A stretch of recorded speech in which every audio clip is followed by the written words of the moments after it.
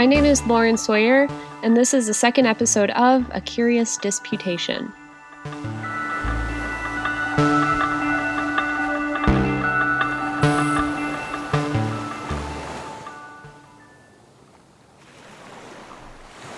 Chapter 1.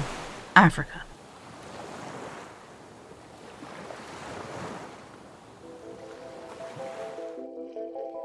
When Augustine was born there in 354, the town of Tagaste, modern Souk Ahras in Algeria, had existed for 300 years.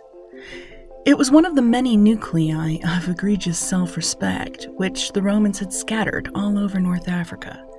It called itself the most resplendent council of Tagaste. Since the 1st century BC, an economic miracle had transformed the hinterland of North Africa.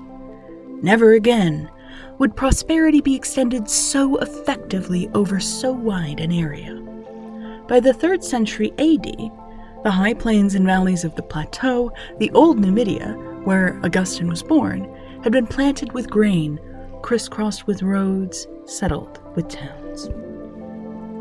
Even farther south, beyond the Aures Mountains, a chain of forts guarded the boundary between intensive cultivation and its absence, on the very edge of the Sahara.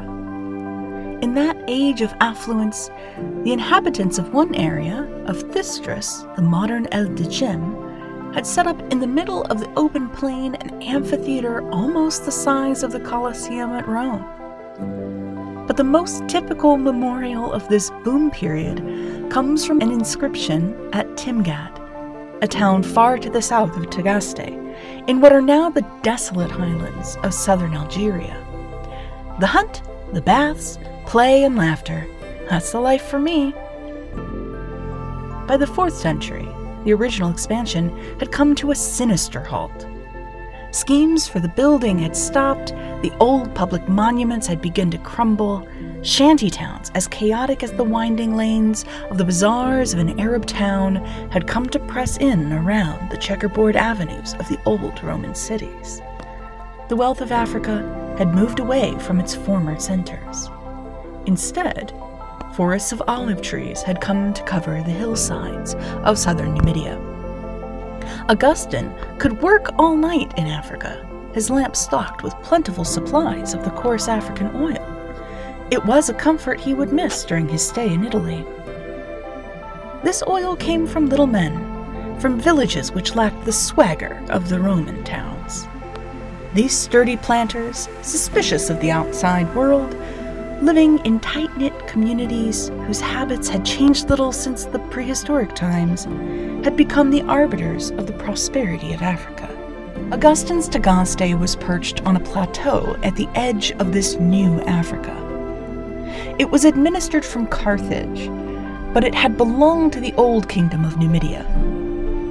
Our imaginations are dominated by the Africa of Carthage, the Africa of the Mediterranean coast. Augustine, however, grew up 200 miles from the sea and 2,000 feet above it, cut off from the Mediterranean by great forests of pine, by high valleys of corn and olives. As a boy, he could only imagine what the sea was like by looking into a glass of water. This was a world of farmers. A town was a symbol of civilization. It was not a unit distinct from the countryside. For all their pride, these little Romes would have had populations of only a few thousand, living off the land in exactly the same way as the present inhabitants of a Spanish pueblo or a South Italian township. It was on the land that the pleasures of life were sought by those who could afford them. Misery also went with the land, the misery of bent backs, near starvation, brutality like that of Tsarist Russia. A decade before Augustine's birth, southern Numidia had witnessed a peasants' revolt, tinged significantly with a combative form of Christianity. Augustine, a respectable member of a Roman town, was shielded from this misery. Indeed, as a schoolmaster and later as a bishop, he was one of a very small class of men who had no direct contact with the land. he could afford to talk nostalgically about gardening, to regard agriculture as bracing exercise. Tied to his desk in later years, he could only harbor distant memories of the long days in which he had roamed his countryside, hunting birds. To be a full member of a Roman town, Augustine had to be free and civilized. He did not have to be rich. His father, Patricius, was a poor man, a tenuis municeps, a burgess of slender means. Augustine will grow up in a hard, competitive world among proud and impoverished gentlefolk. A classical education was one of the only passports to success for such men, and he narrowly avoided losing even this. His early life will be overshadowed by the sacrifices his father made to give him this vital education. Patricius and his family had to go poorly dressed. He had to scrape. For one disastrous year, Augustine found himself condemned to give up his studies at a pleasant university town at Madaura, or Madauros, nor modern Madauroch, to run wild in primitive Tagaste. His cousins were less fortunate. They remained without a proper education and would have had to face the poverty and boredom of a narrow world of unleaded squireens. For men like Patricius and Romanianus did not think of themselves as Romans for nothing. It is most unlikely that Augustine spoke anything but Latin. Between the exclusively Latin culture into which he had been so successfully educated and any pre-existing native tradition, there stretched the immeasurable qualitative chasm, separating civilization from its absence. What was not Roman in Africa could only be thought of by such a man in Roman terms. Augustine will use the word Punic to describe the native dialects which most countrymen would have spoken exclusively, and which many townsmen shared with Latin. This was not because such men spoke the language of the ancient Carthaginians. Rather, Augustine, an educated man, would instinctively apply this, the traditional, undifferentiated term, to any language spoken in North Africa that did not happen to be Latin. Yet, even the fully Latinized Africa of the 4th century remained somewhat alien. The opinion of the outside world was unanimous. Africa, in their opinion, was wasted on the Africans.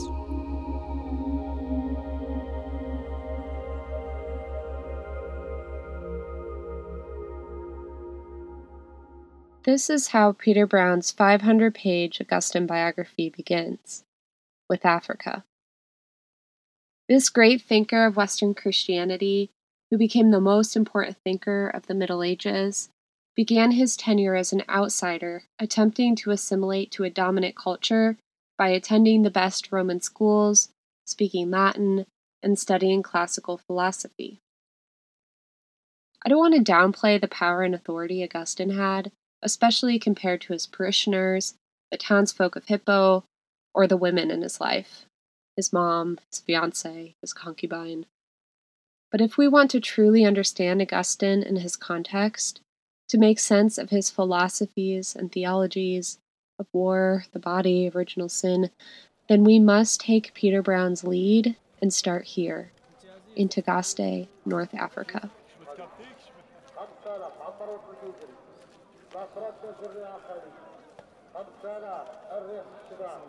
Augustine was born in 354 CE to a pagan father and Christian mother.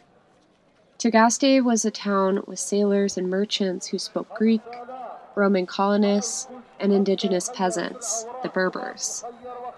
Augustine considered himself an African, himself at least half Berber, even as he spent his formative years in Italy, studying Latin texts. Christianity was a legitimized religion by this time. 41 years before Augustine was born was the Edict of Milan, which legalized Christianity in the Roman Empire. 29 years before he was born was the First Council of Nicaea, the first ecumenical council that affirmed the divinity of Jesus against Arius and Arianism. Much of Christianity remained unsettled at this time, too. By the time Augustine became Bishop of Hippo, African Christians had been dealing with a Donatist crisis for 80 years. The Donatists believed that if you were baptized by a bishop who turned out to be corrupt, then your baptism was illegitimate. Augustine consistently preached a universal gospel, meaning a bishop's sin did not affect your reception of the grace of God. This is the same stance he held against other sects and factions that preached an exclusive, elitist message. Like the Manichaeans who insisted you must abide by a rigid sexual and dietary ethic to find union with the One. Or the Pelagians who taught that some people could do enough good deeds to earn God's grace. Augustine tried to convince the Donatists they were wrong by writing treatises. This was his most powerful weapon, his Latin prose. But the Donatists, in return, were burning down churches, maiming and killing Catholic priests, and, in one incident, throwing a mixture of lime and vinegar into the eyes of a priest, blinding him. Fed up, Augustine asked the emperor for help, and in 412, Donatism became illegal. Some have called Augustine a tool of the empire for this. Others recognize Augustine's move as the plea of a desperate pastor, sick of seeing his people dying. The Roman Empire itself had weakened significantly during and before Augustine's lifetime. 24 years before he was born, Constantine moved the capital of the Roman Empire from its central location in Rome to Old Byzantium, or Constantinople, in the east. After his death, the empire split and was ruled by Constantine's sons and their cousins. This split kingdom ultimately made it vulnerable to attack by outside barbarians, while it dealt with internal wars and major cultural changes. In 410, late in Augustine's life, the Visigoths sacked the quote-unquote eternal city, Rome. A friend and contemporary of Augustine's, Jerome, had written, "If Rome can perish, what can be saved?" This world-changing incident prompted Augustine to write The City of God. Finally, in 430, the city of Hippo was invaded by the Vandals. Augustine died 3 months into the invasion. It's worth mentioning that even the so-called barbarians who invaded the Roman Empire were Christians. The Visigoths, for instance, were Arians, the sect of Christianity that was rejected at the First Council of Nicaea.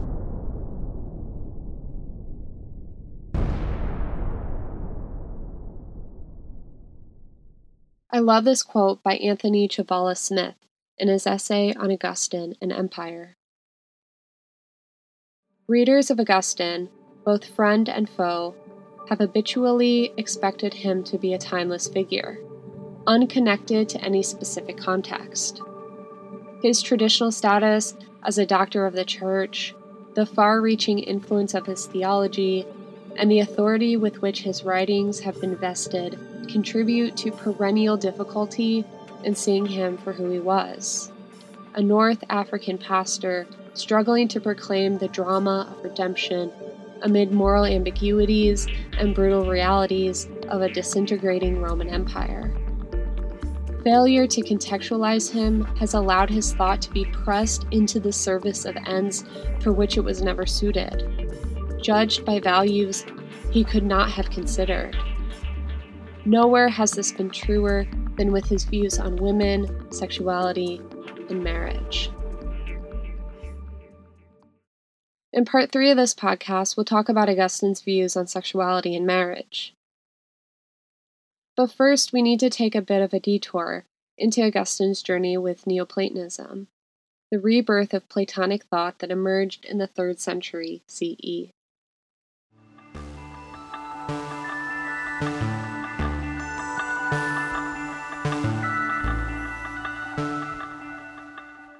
Part 2.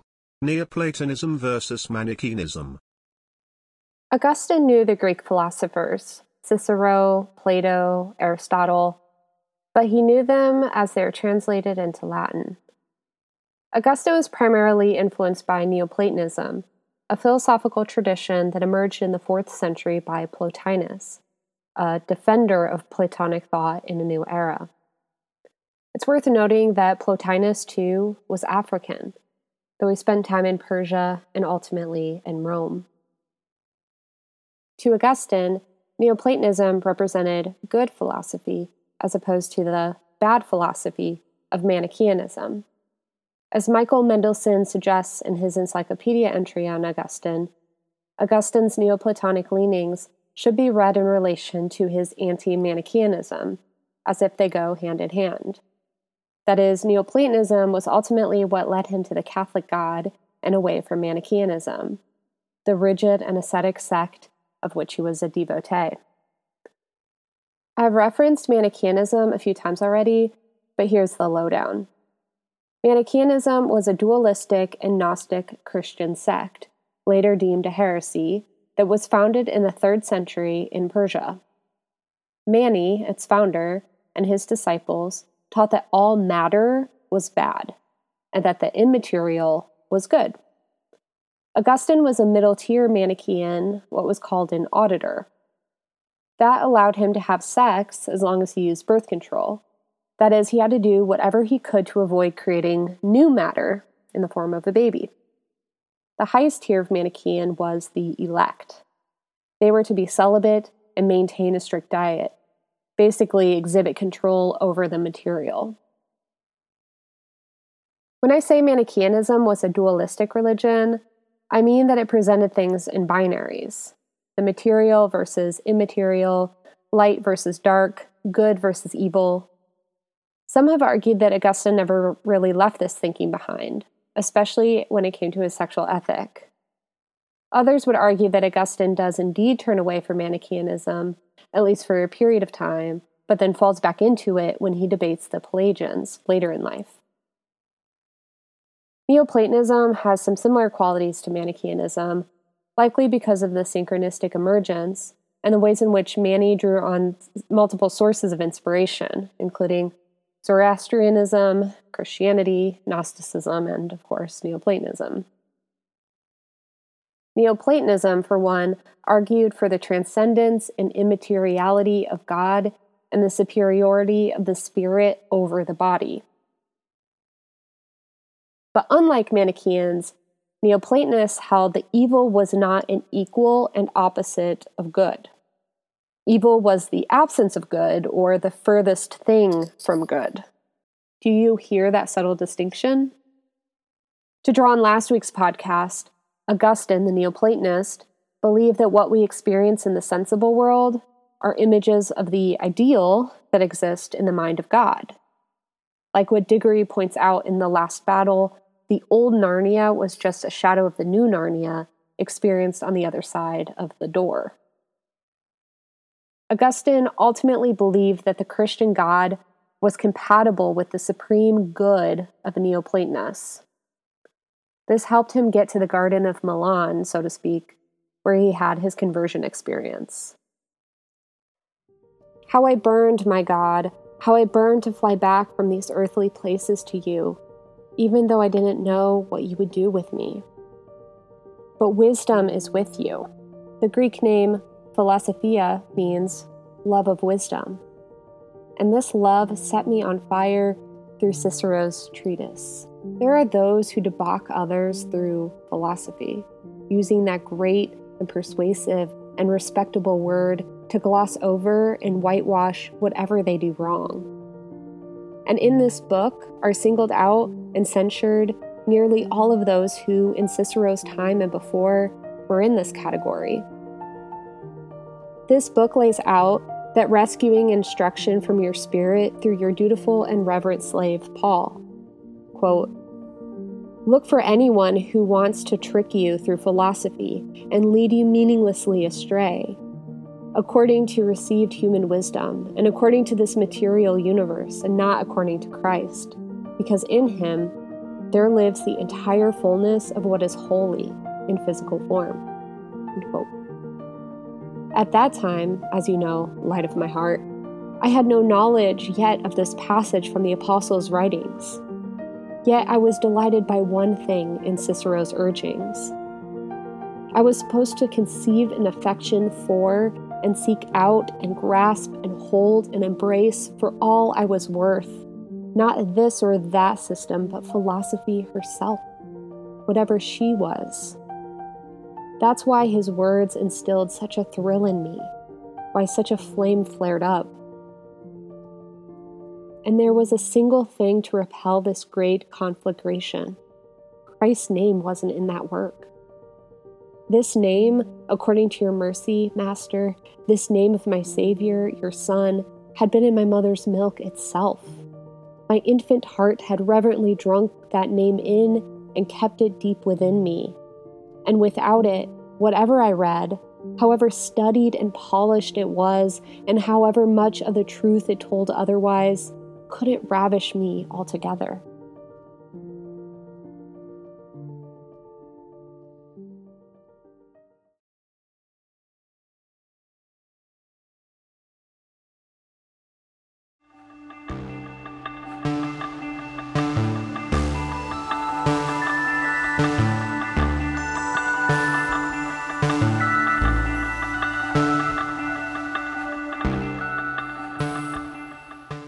Part 3, let's talk about sex, baby. When I talked to Desmond last episode, you heard how excited he got talking about his research. Now it's my turn. I've spent years with Augustine, starting in Chile's Theology 1 class, my second year at the Seattle School. I created a zine about Augustine's view on sexuality and marriage that laid important groundwork for my integrative project on his theology of desire. My IP was a big ol' mess, but it led me to continue to teach and write and ask questions about the foundations for my faith, Western Christianity, evangelicalism for most of my life, that could be traced back to this one thinker. Before this sounds too much like just some wholesome academic project for me, I should say two things. One, part of my obsession with Augustine, if we can call it that, came because everyone in my 2012 Seattle School cohort seemed to hate him. They were tempted by the wiles of one Pelagius and tried to dunk on Augustine at any moment. I didn't have the historical hang-ups with Augustine that some of my classmates did, especially those growing up in Reformed traditions. And frankly, it just annoyed me that someone who had saint before his name could be dismissed that easily. So I pulled up a chair and spent some time with Augustine, hoping to find that complicated, nuanced 4th century dude apart from the Augustinian tradition that followed him. Second, I think about desire a lot. It's not just an academic pursuit, but the way I order my life. And if you want to talk about desire and God and eros and sex and Jesus and bodies, you need to talk about Augustine. So I did, and I do. So here I want to outline my understanding of Augustine's philosophy or ethics or theology of desire that I've come to understand from all the reading and feeling and head-scratching that I've done over the years. I'm going to do this by way of story. I do this in part because this is how I've come to understand complicated ideas, through story. And I also want to suggest that even if we have qualms with Augustine's ideas, and trust me, I do too, there are some applicable truths to our world today. The story I want to draw on is a favorite movie of mine, Dan in Real Life. It's a 2007 film starring Steve Carell about a widower who falls in love with his brother's girlfriend, Marie. Dan, played by Carell, and his 3 girls travel to Rhode Island for a family reunion. When Dan is alone in town grabbing a newspaper, he runs into Marie, a woman he's completely captivated by. Indeed, she's the first woman he's fallen for since his wife died. Dan and Marie share a special moment together before they part ways. Dan reaches the family cottage filled with glee, only to realize in a short matter of time that the woman he fell for was dating his playboy brother, Mitch. Hey. Hey, What's wrong? nobody. I mean, nothing. Daddy's back. Hi, Mom. Dude, you alright? What? Yeah, no, I'm good. Really? Good? Yeah. You don't seem good. Well, it was the strangest thing. Wow. Wow, what? I met somebody, and she's really something. Huh? Damn, bro. It's beyond huge. You got her number? Yeah. Are you gonna call? It's complicated. No, it's simple. You've got to call. No, he just met her. He's probably worried it's too soon. Oh, it's never too soon, especially for somebody his age. Amy, Dan met someone. You met someone? Dan met someone? Hey, honey, come here. How soon till he can call? Oh, yeah. I wouldn't know. I haven't been single for years. Me neither. Oh my God. Uncle Dan met someone? Uncle Dan met a hottie. All right, this is enough. Please. You know what? Let's ask Amy. What does she look like? She... What's the question? This is my brother, Dan, and he needs your advice. He met some hottie downtown, and she's a little shell-shocked. Yeah, wouldn't you be? Mitch neglects to mention that in their little weekend away, she's gonna meet our entire family. I don't want to scare her off. Let's go, everybody. Let's go. Congratulations. So, Annie? It's Anne-Marie. Mitch calls me Annie, but I'm Marie everywhere else. I have two Marys and Martha in my exercise class, so I didn't want to confuse people. No, that would be not good. I prefer Marie. Augustine's theology and ethics of desire can be summarized simply as rightly desiring the right things. We call this ordered desire. Part A. Desiring the wrong things. Much of the Confessions explores Augustine's experience desiring wrong things. In his mind, those wrong things were, say, prestige as a teacher or rhetorician, or, more importantly, sex for non-procreative purposes. It's easy to read Augustine as a sex addict. The guy writes about it all the time, as if he cannot get it off his mind. In the movie, Dan in Real Life, Dan desires the wrong person, Marie, who's dating his brother. It's not that Marie herself is wrong. I mean, Juliette Binoche is gorgeous and charming, but contextually, because she is in a relationship and because Dan cares about his brother and the rest of his family, it's the wrong object of desire for him. Look, he took a bus here. He has relatives in Boston to have it. Dad, he loves me. Okay. You don't have to worry. When it comes to sex, Marty is the one who wants to wait. What about that sentence is supposed to give me comfort? Dad, I love him. I love him. Oh. I love him. I love him. I love him. No, you don't. What we have is true love. And just because you don't have it doesn't mean you have to punish us. Infatuation is not love. Sexual attraction is not love. You don't understand. I don't understand. No. You don't even understand that you don't understand. What don't I understand, Carrot? Please, help me out. What is it? It's frustrating you can't be with this person? That there's something keeping you apart? That there's something about this person you really connect with? And whenever you're near this person, you don't know what to say, and you say everything that's in your mind and in your heart, and you know that if you could just be together, that this person would help you become the best possible version of yourself. So Marty can stay.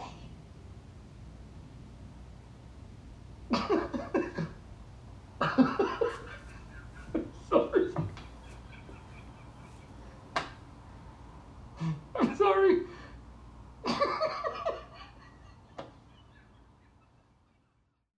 In Neoplatonic thought, the object of one's desire affects one's character.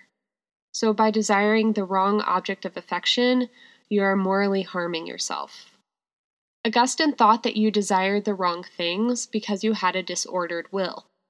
That is, you let your body do the desiring for you, not the will or the mind. Humans were prone to this disordered thinking because of original sin. Back in the Garden of Eden, Adam sinned because he submitted to Eve and took the fruit that she offered him. This mirrored the same action of a will or mind, a human's maleness, submitting to the body, a human's femaleness. Whenever the will gives into the body, a person reenacts Adam's sin. Augustine is pretty blunt about this. If a man gets an erection when he is not about to have marital procreative sex, his body is disobeying him. He talks about this in reverse too. If a man is trying to have marital procreative sex, but he can't get an erection, this is also his body disobeying him. This is incredibly, obviously androcentric, phallocentric quite literally.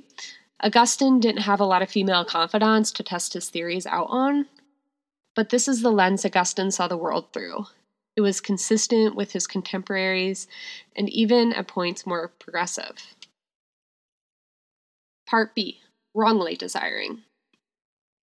Augustine argues that disordered desire, what he calls concupiscence or cupiditas, begins in infancy, with a baby grasping for milk or a toy or her mother.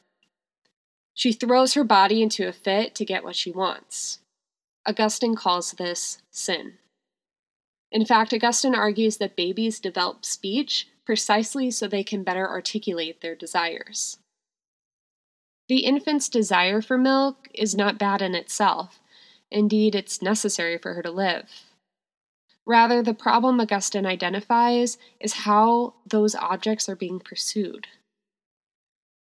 This is the language of concupiscence or lust. It's a compulsive pursuit, to borrow language from Margaret Miles. In On Continence, an anti-Manichaean treatise, Augustine critiques the Manichaeans' motivations for practicing chastity.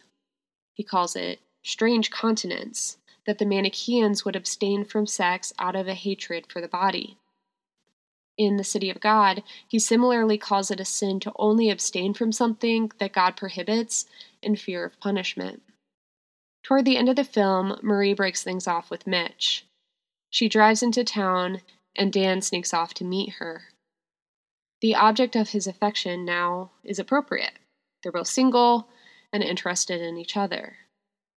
And yet, how Dan pursues this relationship, and in turn how Marie returns his affection, is unkind. He snubs his youngest daughter and seeks no counsel from Mitch before sneaking off on this midday tryst. Eventually, they're caught kissing in a bowling alley.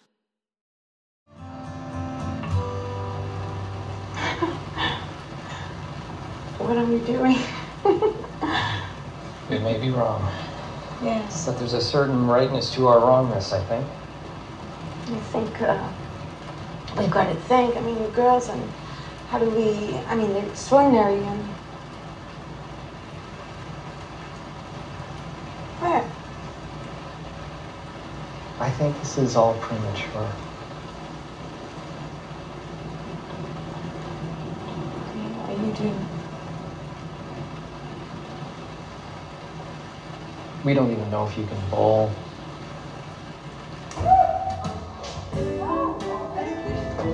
Thank you. That was a terrible shot, but I love it. Oh, I wouldn't go yet.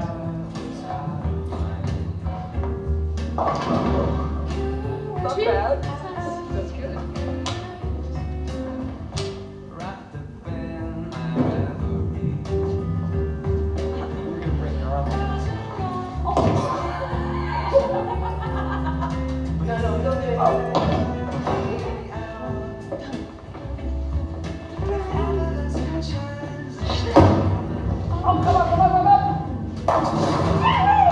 Let's go at the same time.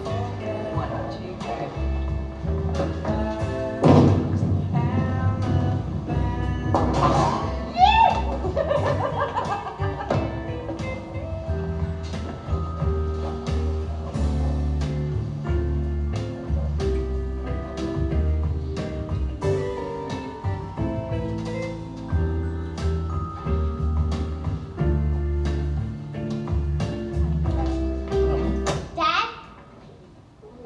my God. Dad, what are you doing?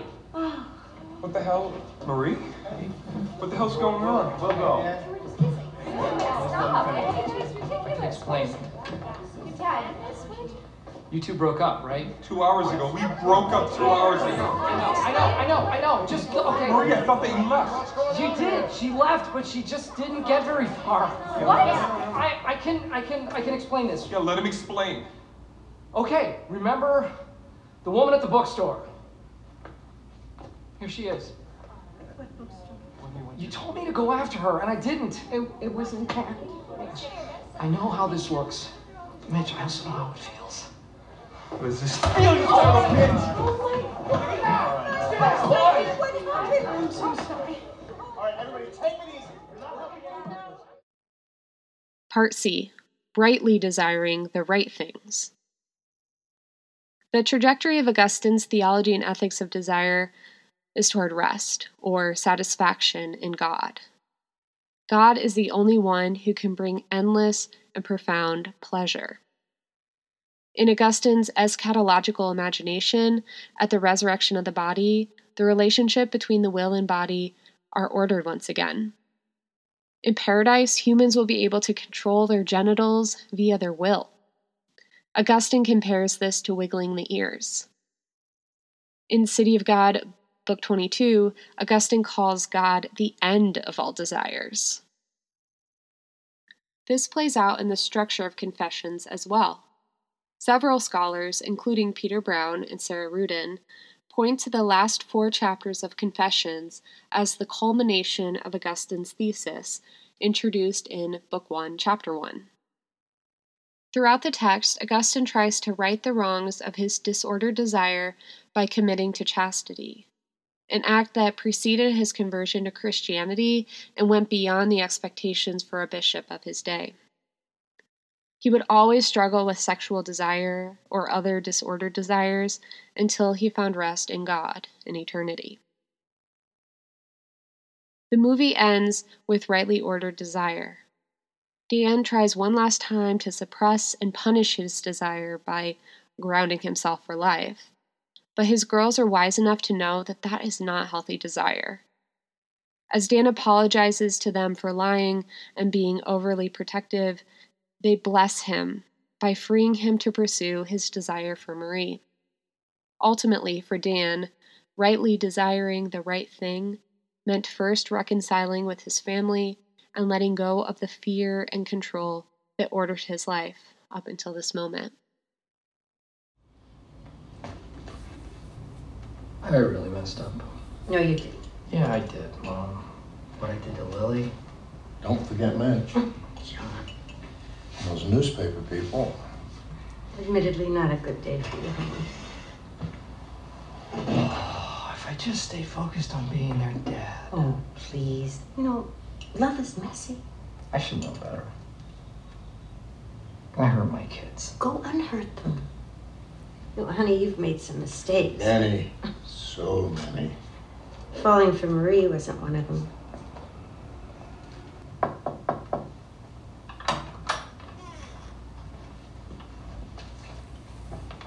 Girls, I'd like to talk to Lily alone, if I could.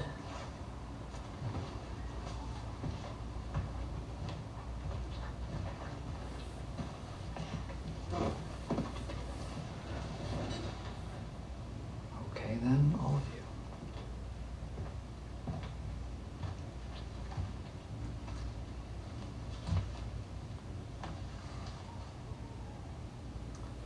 I know I messed up, big time. Yep. Yes, you did. Now, your mom, I miss your mom. All the time, and I always will. Mom's gone. Oh, honey, I see her every day. I see her in your goodness, Jane, and Kara, your passion. And Lily, you have her eyes, and her smile. So here is what I'm going to do. I am grounding myself for life. I'm sticking with you. I am going to be with you. You're with us every day. I'm not going anywhere. See, I got a little confused with Marie, but that is over, okay? I kind of lost my head, got a little stupid because I love her. That's not, I don't love her. And that's not what I meant. I mean, how could I love her? I've only known her 3 days. Yeah. And how can you know in 3 days? I don't know. Yes, I do. I love her. I love her. I love her. I love her. I love her.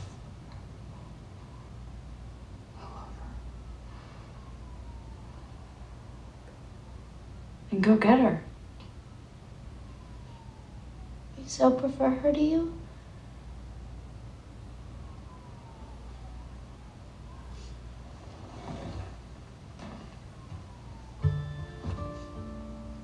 Go.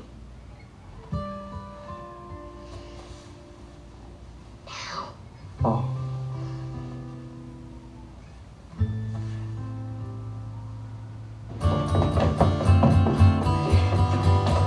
Honey, for the road.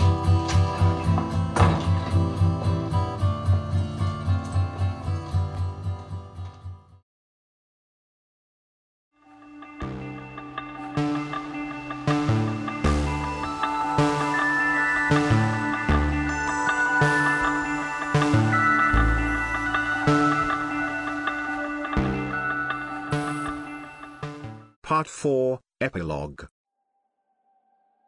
I want to end this week's podcast with a story, not about Augustine or his ideas, but about his biographer, Peter Brown. Brown first published that giant Augustine biography in 1967. Between that time and the second edition, which was published in the year 2000, something unexpected happened. More of Augustine's manuscripts were uncovered. The Dolbeau sermons in 1990 and the Dvořák letters in 1975. If you ever come across a writing of Augustine's with an asterisk next to it, it's one of these texts. The sermons were from Augustine as a young preacher, in his 40s. The letters were of an old bishop in the last decades of his life. They showed a very different Augustine. Peter writes in his epilogue, quote, "It is not the voice of Augustine the theologian or of Augustine the thinker. Rather, it is the living voice of Augustine the bishop, caught, in turns, at the most intimate and at its most routine. In sermons preserved as they were preached by stenographers, we can literally catch the voice of Augustine as he spoke face to face with Catholic congregations in the first decade of his episcopate. Almost 20 years later, in the Dvořák letters, we find Augustine, now an old bishop, caught up in the seemingly endless day-to-day business of the Catholic Church in Africa." End quote. One of my favorite examples of this comes from a letter Augustine wrote to a virgin named Sepida. Sepida's brother just died and she's grieving. In her grief, she sends a tunic she had made, asking Augustine that he wear it. Now, Augustine had previously written, quote, "Let no one give me a present of clothing, whether linen or tunic or any other article of dress, except as a gift to be used in common by my brother and myself. I tell you, an expensive robe would embarrass me. It would not suit my profession nor my principles." End quote. So you might expect that Augustine would say in his letter to Sepida that he cannot wear the tunic. Or perhaps he would just not mention the tunic, or he would do what we typically do when we receive a gift that we do not like. Thank you, it's so pretty. I'm afraid to even take it out of its box. But this is not what Augustine does. He writes a very kind, a very pastoral and intimate letter back to Sepida. Quote, "The gift prepared by the just and pious industry of your own hands, and kindly presented by you to me, I have accepted, lest, I should increase the grief of the one who needs, as I perceive, much rather to be comforted by me. Whatever be the kind and degree of consolation which you may feel this to yield, I have not refused it to your affection for your brother. The tunic which you have sent I have accordingly accepted, and have already begun to wear it before writing this to you. Peter Brown continues, "It is precisely this unusual combination of intimacy and routine that has come as a surprise to me. It has led me to rethink the image of Augustine the bishop that my biography communicated in many places. Put briefly, I have found the Augustine of the Dolbeau sermons and the Dvořák letters to be considerably less the authoritarian, stern figure that my reading of the evidence available to me in the 1960s has led me to suspect." End quote. I hope this for all of us. May the passage of time, more education, more curiosity, or new evidence bring us to different conclusions about the scholars we read. May we have more compassion when compassion is called for, and more criticism and doubt when we have put scholars unfairly on pedestals.